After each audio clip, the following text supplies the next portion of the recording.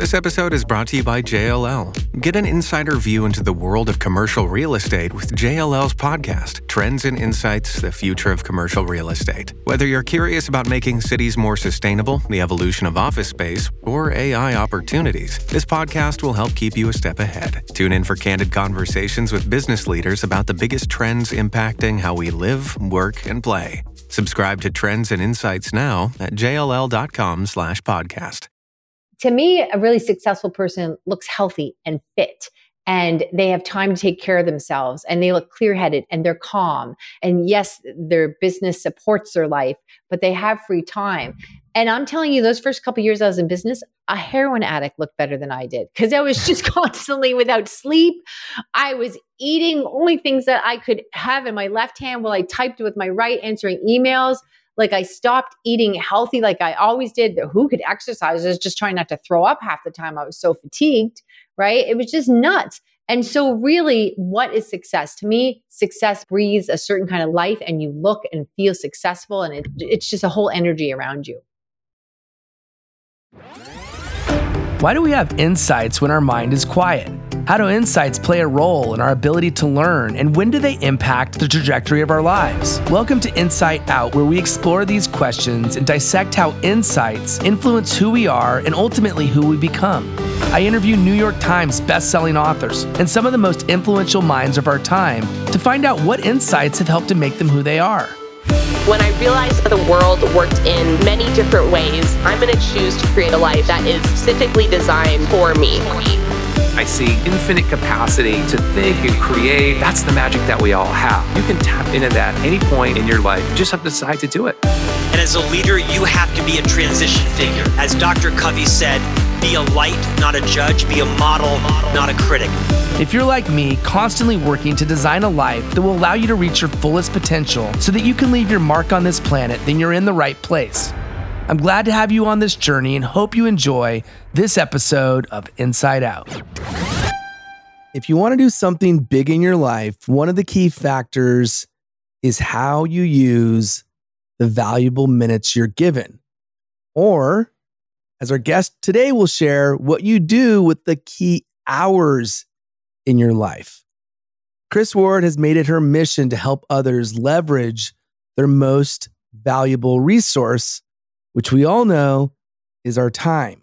When you can master your time, guess what? Possibilities open up. In fact, what seems impossible can become possible.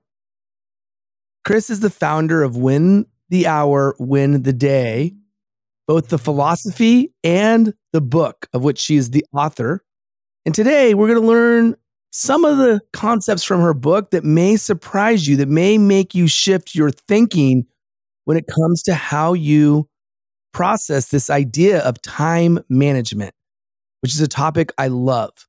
So we're going to go deep into this topic. Her journey into the world of productivity started with her own business and was accelerated after a life-changing event, which we'll learn about in just a minute. But first, Kris Ward, welcome to the show. Oh, thank you so much for having me, Billy. I'm pumped to be here. I'm pumped too. Well, let's get started with the story of what event accelerated your mission to help other people maximize that precious resource that I just talked about. Yeah, I'm really obsessed about this. I'm all about that your business should support your life, not consume it. So when I started my business 12 plus years ago as a marketing strategist, I worked day and night the first couple of years. My husband said I was always stealing from sleep, getting up earlier and earlier and staying later and later. And I was told about the 2-year mark that I was starting to lose some of my charm. And so I realized that the people that were cheering me on the most, that were around me, you're becoming very short with them and you're exhausted because I hadn't slept in really 2 years. So what happened was, I made some significant changes and I literally went from working 16 hours a day down to 6. Now, this did not happen overnight. This is a whole story on its own. But to move this story forward, you need to know that part. And luckily that happened because it was a couple years after that my husband had been diagnosed with colon cancer. And I was pulled away from the business for about 2 years. And when I returned after his passing, my existing clients had no idea of my absence. The local business community didn't know. It was just not how we navigated his journey. We were very positive in nature. And So then people started to approach me and say, like, how could we have not known that you were away? And if you could do that, maybe you could help us get to our kids' soccer games. And so I started to work with them under that capacity. And very quickly, I realized that a lot of these people looked really great on paper and they were in business 5-10 years, but they were still working way too many hours for this point in their journey. And so that's where I started with the book, Win the Hour, Win the Day, so I can reach more people. And we started the Winner's Circle, where you get 25 hours back a week within the first month of working with us, because I believe that business should be fun and it should support your life, not consume it. I couldn't agree more. And I relate to your story in that my mother got colon cancer when she was 41. Fortunately, she found it early enough, and we have a family history of colon cancer. And then this past year, just about 6 months ago, my wife was diagnosed with breast cancer. So it really does help to put everything in perspective. It's hard, and I can't imagine going through the loss that you've gone through. Fortunately, my wife caught it early, and we're hopeful that things will work out well, but you never know. And life is full of curveballs and surprises that you're often unprepared for. In your case, you had done the legwork to position yourself so that the business could still survive in your absence. And we're going to talk a little bit about what you did to build that. To kick us off, we have a mutual love of this book, The E-Myth, which is probably my favorite business book of all time. Curious, what elements from that book have impacted you the most and why? Yeah, I think that was one of the most memorable books I read in the beginning. And it really, it's been a long time since I reread it. And I try not to do these things because sometimes you go back and you go, you sort of don't meet your heroes type thing. But my memory of it too was really the philosophy of, do you want to be the baker in the basement, grinding it out, getting up 4:00 in the morning, baking your little heart out because you love baking? That's great. Or do you want to be the person that works part-time and owns 6 bakeries? Now, you could still be a baker that owns bakeries. You don't have to be the cold, imposing business person that, is always painted as a villain in the stories. But there's 2 different lifestyles there. And so many people started this journey for freedom. Or if you meet somebody that's new and they're starting their business new, my favorite thing, they'll say, I wanted to spend more time with my family, so I thought I would work for myself. Well, good luck with that. So we had this idea and then it gets squashed so quickly and you just become this obsession of trying to breathe life into this thing. So I think it's just so powerfully important to remember you had a job that you may or may not have liked or didn't like as much as this, but it sure as heck would have been better hours. There's laws and government that protect you from working insane hours that you would put yourself through. So this better have a bigger playoff of freedom of choice in your business and your life. Such a great point. And I love that you brought that up in that way. And that was a big takeaway for me as well. And part of that is being able to remove yourself from trying to do it all. And that happens when you're able to build a team. In a minute, we're going to talk about why you focus on the hour and the key hours of the day. But before we get into that, let's talk a little bit about team building. What are some of the maybe biggest myths people have about building teams? And what are some of the suggestions that you think would help someone who is trying to not just be the baker, but own bakeries as they do their own team building? Yeah. So there's a couple, and this is a really powerfully important conversation building. I love that you're bringing this up. First of all, one of the things that I struggled with for years was thinking that when I got to a certain level, that's when I would start my team. And it's like climbing up the mountain. You're not going to get up the mountain without a team. So I had this idea that was a certain amount of success or income or whatever.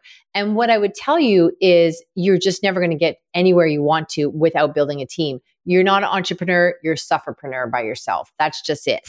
And for me, a quick story was many years ago when I was still doing physical appointments, because I went online, did Skype appointments long before Zoom was even invented. But when I was going out and I would meet with these clients, potential clients, what would happen is I would take notes. I would come back to the office. I would put hand to God, Billy, that when I got back, I would write the notes into the file because these are bigger projects. It would take them a week or so to decide. And more often than not, I didn't get the notes into not only this Friday, but sometimes next Friday. And that's weighing on me. And they might call to ask questions.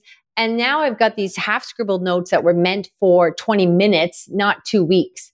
And so, I could make a mistake and it look like I'm trying to rip them off. No, I'm just, scrambling as I do all the time. And so I thought there's got to be another way. And this was the turning point. What this means for you is how you can really change your life and your business by starting to build your team. And my first outsourcer that I hired was at this time was a transcriptionist. Now you don't even need that.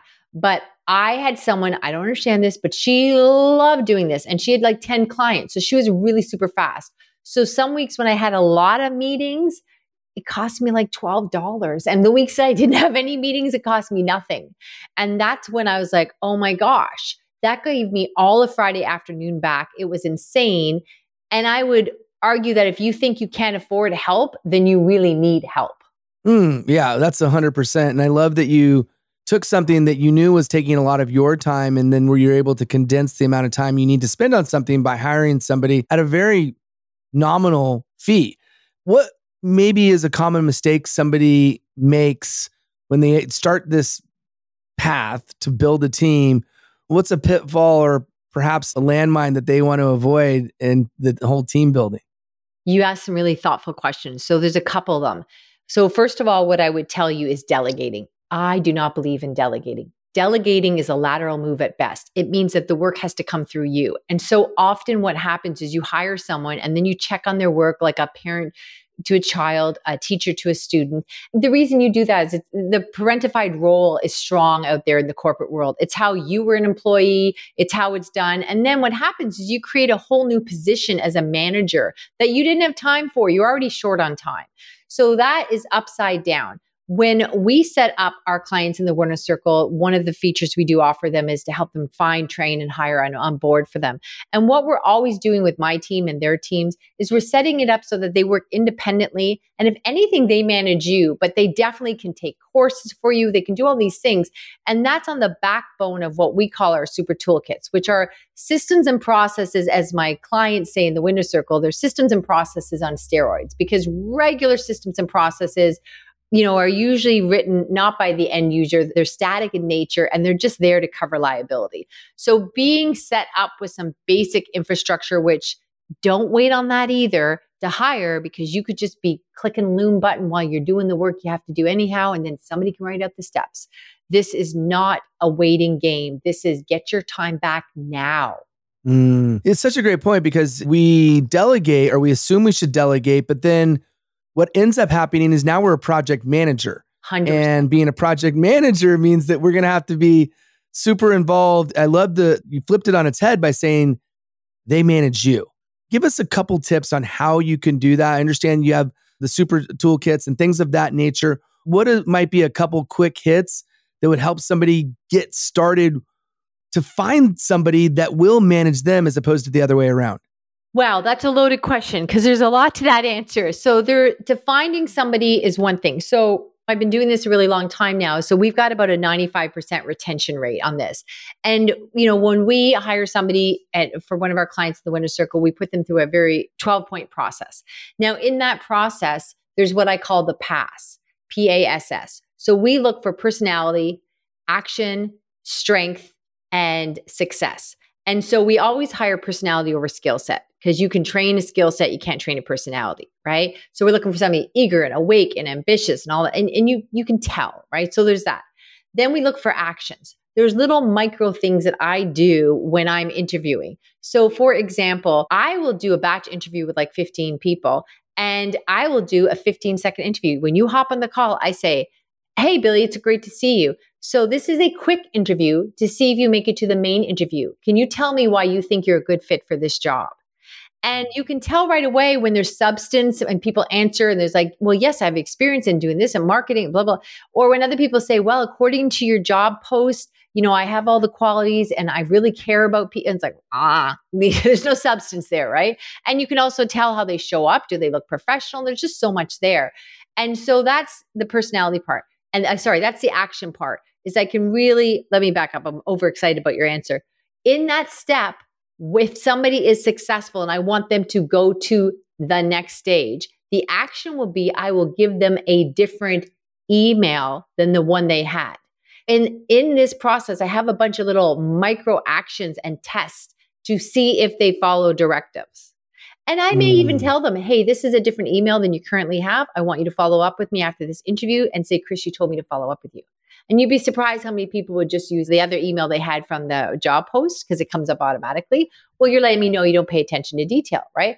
And then there's the regular question that everybody gets. What are your strengths? That's fine. They should be able to articulate that by now. But here's something very telling as well. I always ask the last S, pass, is what is something lately that you deemed as a success?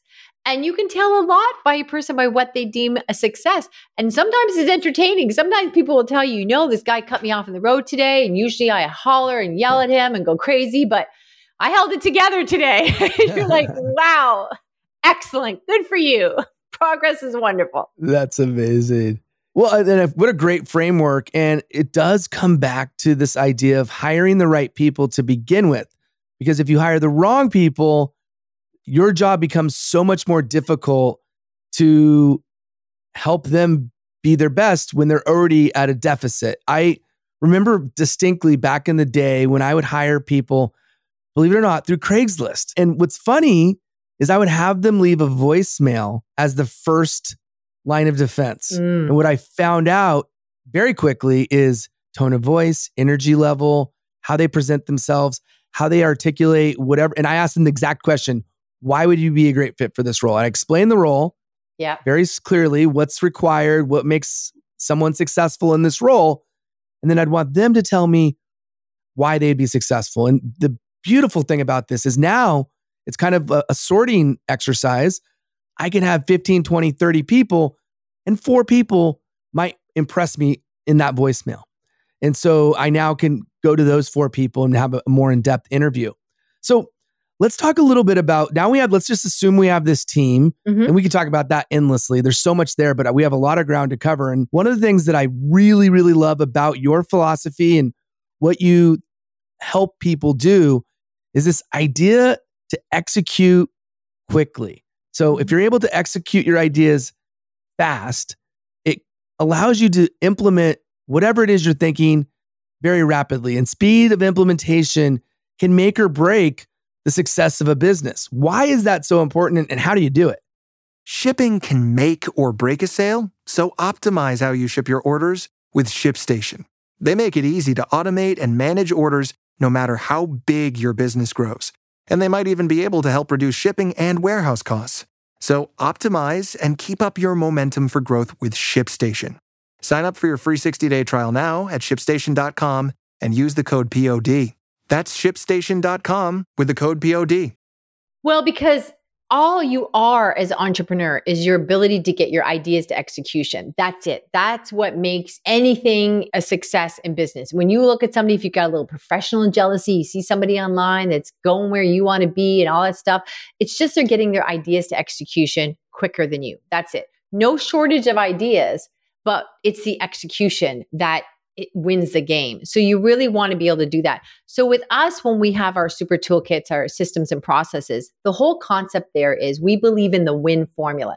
We believe you should be in execution mode 60% of the time and in mid mode only 40% of the time, because there is always going to be the next thing. So you have to always have the ability to compress your work, and not just my work, but my team's work. So when I go from writing my book to then starting my podcast, where we just talk about general business, anything from sales to social media, guess what? There was a whole push on the book launch. Okay, now we're launching the podcast and it's creating more work. And now we're moving on to TikTok. And now we're enhancing the winner's circle. So there's always going to be that next thing. So the team and I have to be able to compress the work so we have the bandwidth to get to the next thing. That's why it's a business, not a job, because we're always climbing that next mountain. All you do, all you do is it changes the landscape. You're like, oh, I thought I wanted to be here. Now I just see, oh, I really want to be over there now too, right?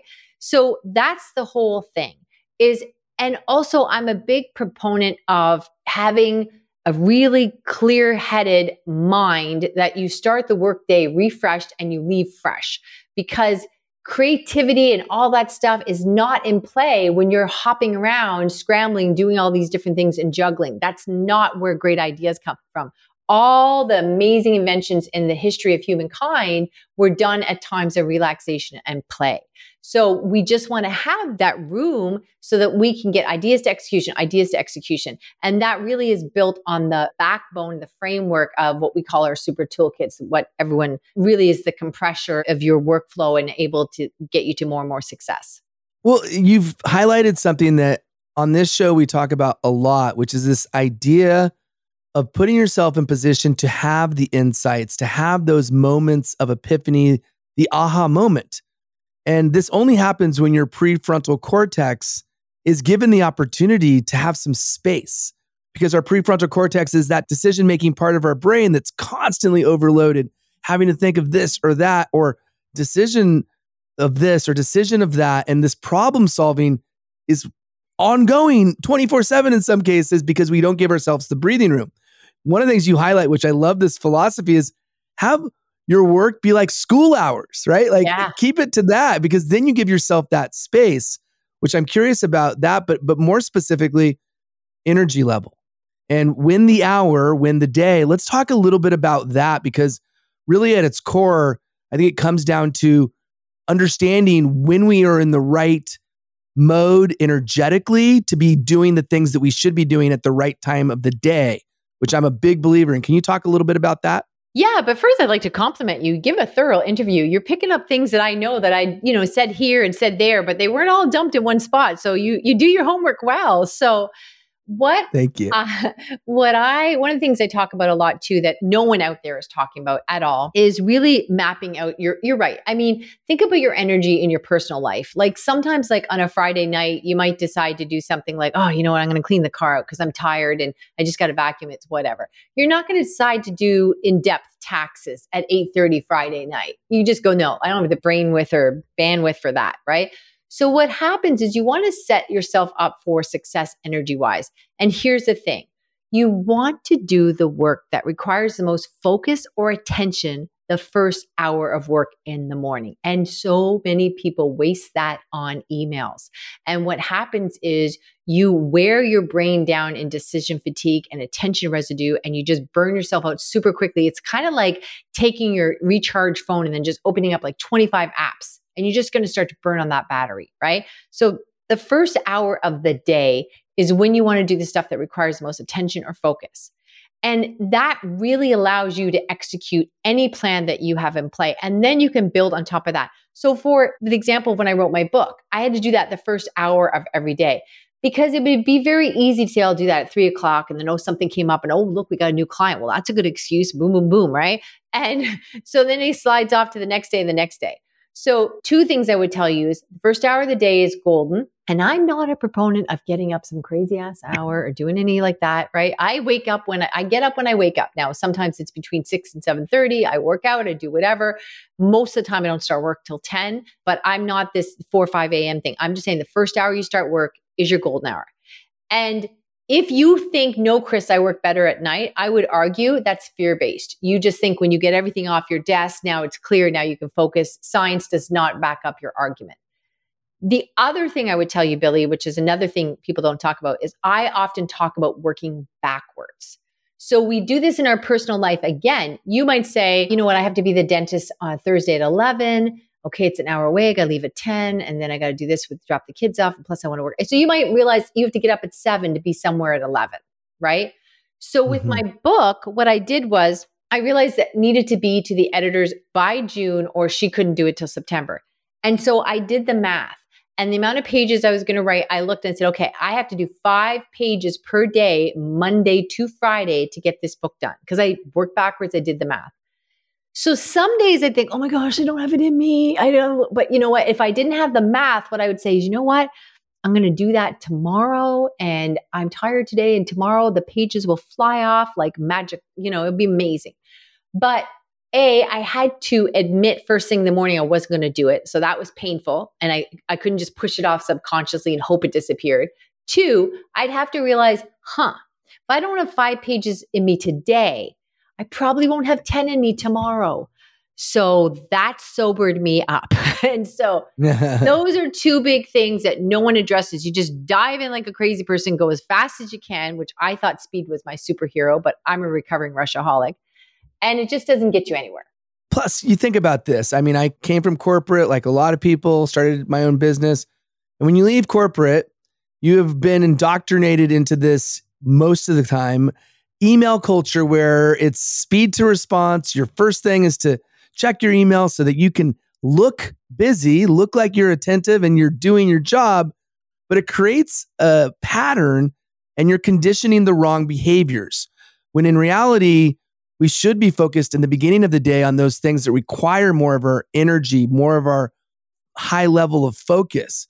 And I think taking inventory of what it is that is most important to you will help to zero in on the things that you should be focused on. So if writing a book is important, and that was a great example, reverse engineer your way to get there by knowing one bite at a time, right? 5 pages a day. It's like this month, I'm in a challenge where we're doing 3,000 push-ups over a 30-day period. If I waited till the end, I would struggle on the.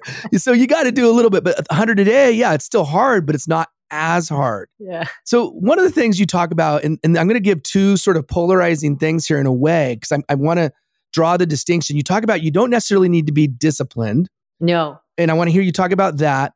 But on the kind of the, I guess the flip side of that, you're a believer, as am I. I'm big on this in calendar blocking. And I've taught time management in the past at Tesla and Solar City. And it was a very important part of what we would help people with was dividing your time into blocks. So can you talk a little bit about the discipline piece and why that may be a misconception on that being important? And then 2, what about calendar blocking? Why is that important? So the problem with discipline is it actually erodes your energy. So it works against you. It takes up physical brain power. It fatigues the body. It makes you make poorer decisions. There's all kinds of science and studies to show that, right? So white knuckling it and discipline is not only not the key to success, it works against your success. So, I can bore you with all kinds of interesting studies in that, but that's the problem with that. You can't rely on it. And in fact, it wears you down. That's the biggest problem.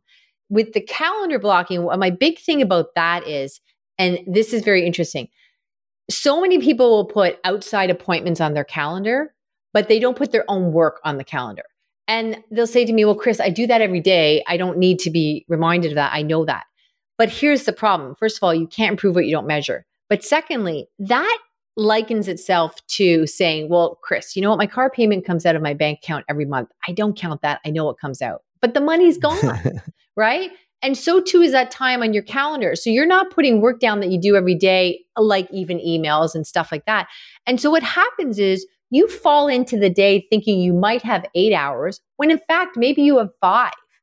And so you are at a deficit and a loss, and you are off track right from the beginning and wondering, as you go faster and faster, why you're not able to catch up.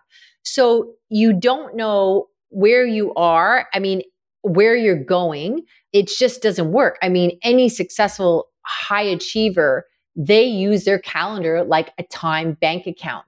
They do not run off a to-do list. And I love when we take ideas that are conventional wisdom and turn them on their head and maybe say, hey, you know what?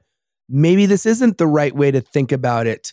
I especially love how in your book, you make the distinction between people who suffer and people who are successful. Yeah. Specifically, successful people, strugglers, right? The people that are struggling and suffering through life, and successful people are accountable for each hour of the day. Successful people are accountable for each hour of the day. And I think this is such a brilliant way to remember why our hours are so important. And I think calendar blocking helps with that. It's not just for an external appointment. It's also for the internal work that we're doing on whatever it is that we need to be doing. So the GPS for success, right? It's like, I love that you pinpointed in that way. Why do you think it's so important to watch successful people, obviously? And what tips do you have to make sure you're watching the right people do the right things? Because you could also be misguided. Yeah, that's an interesting question. So I guess to me, you just want to be looking at people where not sometimes people get confused with what results are we measuring, right? So it's like somebody gave me a little bit of pushback on a video that I had online. I was talking about successful people. And I call myself a recovering rushaholic because I always just thought going faster and faster, didn't make me fun to be around. And my husband used to say, you're speeding up again. It's like, everybody go fast. But what results are we really measuring? Because somebody gave me, they're like, well, you know what? Elon Musk works insane hours and he's really successful. And I'm like, well, the people I work with, they're looking for freedom of lifestyle and they would sooner have Friday and Saturday, Sunday off with their family than to be making an extra couple $1 million. So what are we measuring? It's not just all about money. It's freedom to me means freedom lifestyle. You know what? Somebody called me, not a big deal. I'm going to take Friday afternoon because they're in town. So we get confused by just measuring money. And I'm not talking about having freedom in your calendar and being broke, but I am talking about where does one begin and end. So that's a big deal of just taking a look at, you know what? As I mentioned this in the book too, to me, a really successful person looks healthy and fit. And they have time to take care of themselves and they look clear-headed and they're calm. And yes, their business supports their life, but they have free time. And I'm telling you, those first couple of years I was in business, a heroin addict looked better than I did because I was just constantly without sleep. I was eating only things that I could have in my left hand while I typed with my right, answering emails. Like I stopped eating healthy like I always did. Who could exercise? I was just trying not to throw up half the time. I was so fatigued, right? It was just nuts. And so really, what is success? To me, success breathes a certain kind of life and you look and feel successful and it's just a whole energy around you. It's such a great point. And I relate big time as an entrepreneur and especially leaving corporate and starting my own business. There's been times where, what did I compromise? What did I sacrifice? It was my own personal well-being. It was my health. Not sleeping, eating the wrong foods, not getting the exercise. And yes, it shows up. The other thing, I was just at a conference, at a Mind Valley conference, and they had an expert on feng shui and especially your workspace. So if you have a cluttered sort of workspace that's just, it weighs on you. It puts so much mental weight on your brain that you're having to think, I got to go do this and do that. And it doesn't make you feel good. You want to be in the right mindset to do amazing things, right? To put yourself in position to change the world, you have to be able to do the little things in your own life all around you. So I'm going to go into a bit of a lightning round. I'm going to say like a topic or a word, and I'd love your just immediate gut reaction. Some of this stuff comes from your book. Okay. So the first one is work sprints. Oh, work sprints. So a big thing to me is when you set a timer, you got those 1 hour blocks, set a timer and, then you go, okay, I've got 1 hour to work on this blog. Because all of a sudden then if, what happens? Somebody gives you a quick call or there's all these things where you go, oh my gosh, I only got 15 minutes left to finish this. I'll deal with that later. Whereas when you don't set the timer or you think I've got all morning to work on this, I'll work really hard. I'll get 3 blogs done or whatever, but you don't have that tight 1 hour time frame and you didn't set the timer, that time just bleeds away really quickly. So just being mindful of the beginning and end of that project and being accountable to the time. Which goes into the next topic, which maybe you could elaborate, is deadlines. Mm-hmm. So that's where I really talk about working backwards again. So too many of us entrepreneurs, what happens is you get a new client, you're super excited and you just dive in. And you could be, say, for example, you could be a web designer and then that's all you do. And you get this new big client, you're super excited. And of course, you're answering their emails the first couple of days. You want them to know that you're all about customer service and they unknowingly become the new priority. And that's going to fade when you get the next new client. And then you go, okay, we know on average, it takes us about 3 months to do this. But when they don't work backwards and don't have it on their calendar, you don't know when you're off by 3 weeks or 6 weeks. You just then start to get a little pressure from that client. Like, hey, well, what's happening at this point now? We thought we'd hear, okay, great. Then they become the new priority again. So without working backwards, you're just really juggling who's annoyed at you. And you have no clarity on when you become more and more efficient in your process, even if it's the one thing you're always delivering. I mean, it stands to reason that we have deadlines in so many parts of our lives, but for whatever reason, when it's something more personal too, we avoid the deadline, right? We are hard on ourselves, but we give ourselves too much freedom. So it makes it very, very challenging if you don't have those deadlines. What about routines? Yeah, routines are helpful and we want them to be healthy and happy routines, right? So to me, a routine is, okay, I work out every morning, I do this, I do that. But you have to be careful when you throw the routine word around, because my routine the first couple of years was just to get up on the weekends. Sometimes I would sneak out of bed. It was really crazy. I'll tell you how crazy it was. There's times where I couldn't sleep in the middle of the night because I was all hopped up and just adrenaline crazy because I was working so many hours. So the more you work, the less you can sleep. And then I would not be able to sleep in the middle of the night. And I think, well, I'm just laying here wasting time. So I'll get up and do some work. So there I am, 2 hours in the middle of the night doing work, which my husband would say, you don't fall back asleep when you're sitting up in front of a brightly lit screen, you ding dong. So I thought this was a plan of not wasting time. Anyhow, it got to the point where he said, that's it. No more getting out of bed in the middle of the night. This is insane. So if he got up to use the bathroom in the middle of the night, he would check my feet because he could tell if my feet were cold, I'd been out of bed. So I was getting audited, right? This is nuts. This is the life I lived. I'm not telling you I was crazy, right? I'm not kidding. So what happens is, then I would my routine was on Sundays, I would sneak out of bed if he was sleeping. And I would just quietly pull like sweats over my pajamas and go downstairs and try to get a couple hours work done before the house woke up. Because I was like an addict, always trying to steal time, right?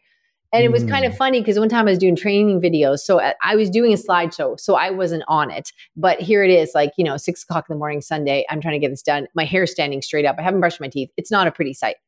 And he's like, I heard you downstairs. What are you doing? You're working again. I said, I was just trying to get this one video done for whatever. And he's like, babe, don't you think you should have just tidied up a bit before you did videos? Because he thought I was on camera, right? It's like, I really think he didn't know I could just do audio in a slideshow. He's like, oh, I really think you should have cleaned up a little bit. Right? So that was a routine, but it wasn't a good one. So be mindful of what the word routine means to you.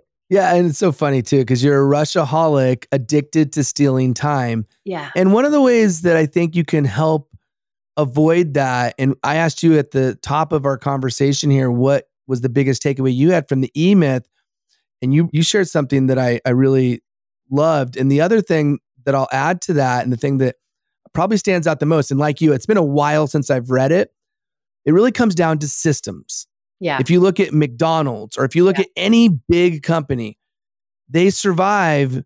Yes, they have the right people doing the tasks that are going to meet all that, the criteria that you listed out. They have the personality and all those different things, but they also have the systems in place. Yeah. So you have your super toolkit, and maybe you could give us a sneak behind the curtain there on what that includes, anything that you haven't mentioned yet, but also what other systems, I know you use Basecamp, for example, or other systems or tools do you use, and why are they so dang important? My God, I think you must work here. I don't know how some of this stuff but anyhow, so there's things that I'm like, how does he know that? Because often right now, ClickUp is really popular. So most people assume you use that. So the super toolkits, what's really big about that is, again, they're always about compressing time, right? And so what we call it is we queue them, create, use, and edit them. And then the other thing about the super toolkits, where most people go wrong too when they're creating systems, is they wait till they are experiencing something or learn something and then say, okay, we've got all the steps. So one of the things I also encourage you to do is start building your systems, your super toolkits right from the beginning. So for example, when I hopped on TikTok, day one, the first day I was there, we were building out a super toolkit on what do we do on TikTok, so that each day I'm not relearning this. Oh, right. TikTok's different than Instagram when you do it this way, right? Yeah. We did that yesterday. And so often you think you have to learn something and then write this official dry manual, which often gets confused with the training manual, and there's too much information in there. But people compliment me on when I, again, have an idea, how quickly I'm able to get it to execution. But we build that super toolkit every single day. We're tweaking it. Now, it's not time consuming. It takes 2 seconds because we're looking at it, using it, going, okay, great. Oh, now there's, as it evolves, as my participation in that project evolves, that information becomes refreshed and constantly current. Also, so that anybody else in the team, what will happen is sometimes you can take a unit and say, oh, you know what? The social media manager doesn't now need to do this. The project manager can. It'll be quicker if she does it. Boom. Then we just change that category of who's the job title at the beginning of that super toolkit. So you can easily transfer information. We had somebody on our team last Christmas, 2 weeks before Christmas, with all the craziness in the world. She lived in the Philippines, found out she had 2 weeks notice that she's moving to Canada to go to college because she'd applied like a year before and everything had been put on hold with all what was going on. And so we found out 2 weeks before Christmas that we were losing a key player. Also, I had just been asked to do a big speaking gig, like a 4-hour thing, because somebody had pulled out and they're like, can you do this? And it had to be very customized. I hired somebody, Maura, and Hazel trained her with the super toolkits. I hired her. I did not have time to meet with her to January 5th. When I met with her, she was up to 80% capacity. And I had nothing to do with it because all those super toolkits were just transferred. And she had some skill set.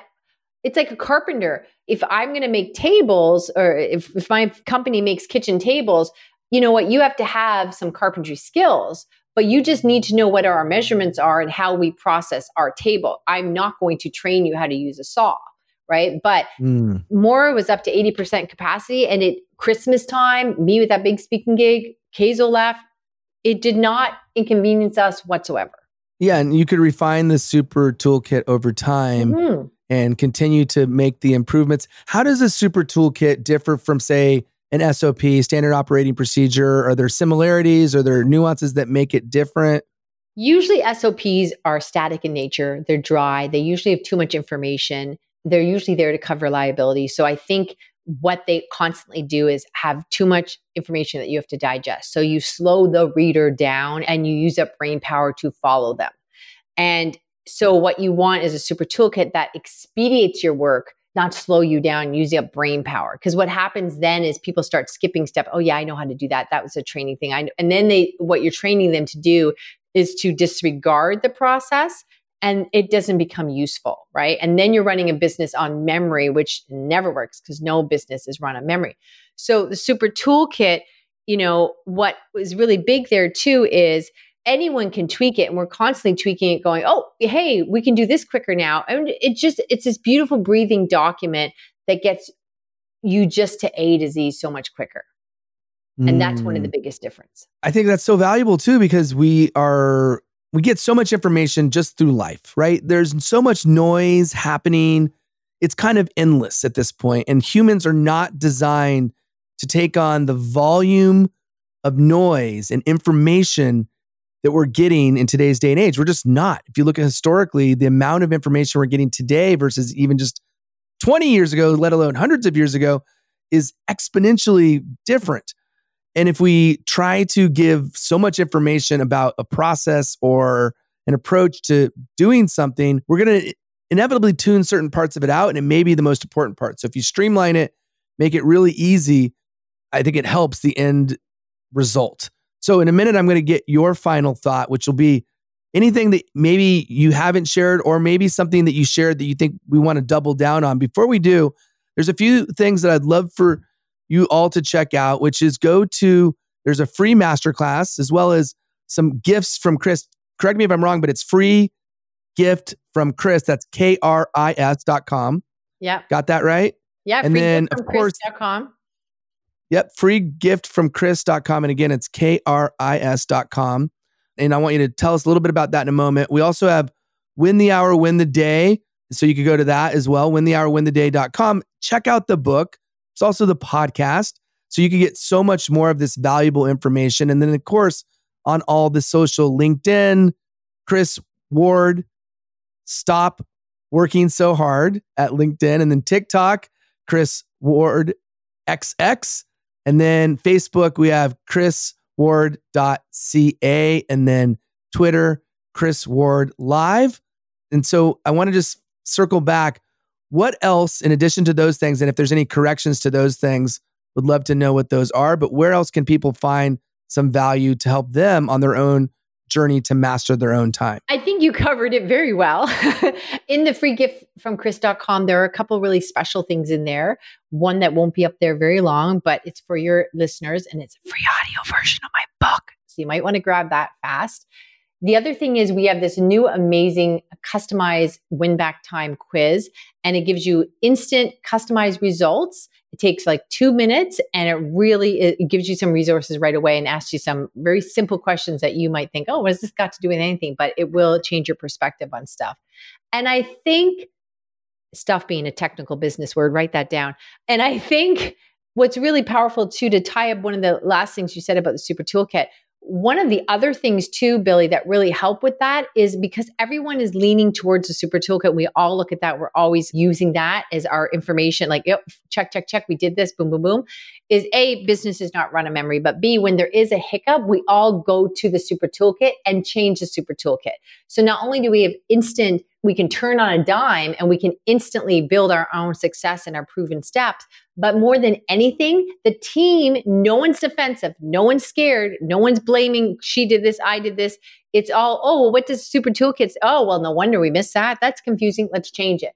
So it really creates some leadership with a team and it just makes it more cohesive. And that's another one of its superpowers.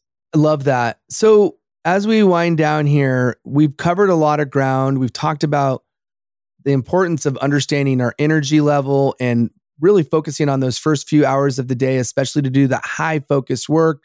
We talk about some of the misconceptions and the myths associated with time management. We talked about how to build a team and how important it is to find the right people, because you could train the right people. And you gave us a really good framework to do that. We also talked extensively about the power of systems and the power of the tools and the super toolkit and so much more. At the end of the day, we only have so many minutes to use. And when they're expired, they don't come back. They're just gone. The reason why I wanted to have you on is because this is what will help you do whatever it is you want to achieve in life. If you want to change the world, if you have an audacious goal to do something so impactful that the world will be different because you're here, you have to understand how to leverage your time. So Kris, would love it if you could bring us home with a final thought, anything that would help tie this up in a bow or anything else that would be valuable. It's all yours. To me, this is my mantra and it just matters so much. I know I've said it already, but you really do want to write it down and remember it because you forget it so quickly. Business should support your life, not consume it. Love it. Well, Kris Ward, thank you so much for being on the show. It's been an absolute pleasure and I wish you nothing but the best and appreciate all of your wisdom that you've imparted. Thank you. Thank you. Thank you. Thank you, Billy. I've done a lot of interviews and I have to say you are talented behind the mic and you really do your homework. So you rock it. Thank you so much. Thank you. Appreciate it. Thank you for listening to this episode of Inside Out. I hope you took away some valuable insights that will help you in business and in life. If you like this show, the best payment you can give is to rate, review, and subscribe to the show on your favorite podcast platform. You can also listen to past episodes and see a breakdown of all the best insights by going to insideoutshow.com. And for the record, there's no greater compliment than sharing this show with your friends on social media. So if there's an insight or a lesson that you liked, please share it and tag both me and today's guest. And until next time, remember, your next life-changing breakthrough moment may happen when you least expect it. Inside Out.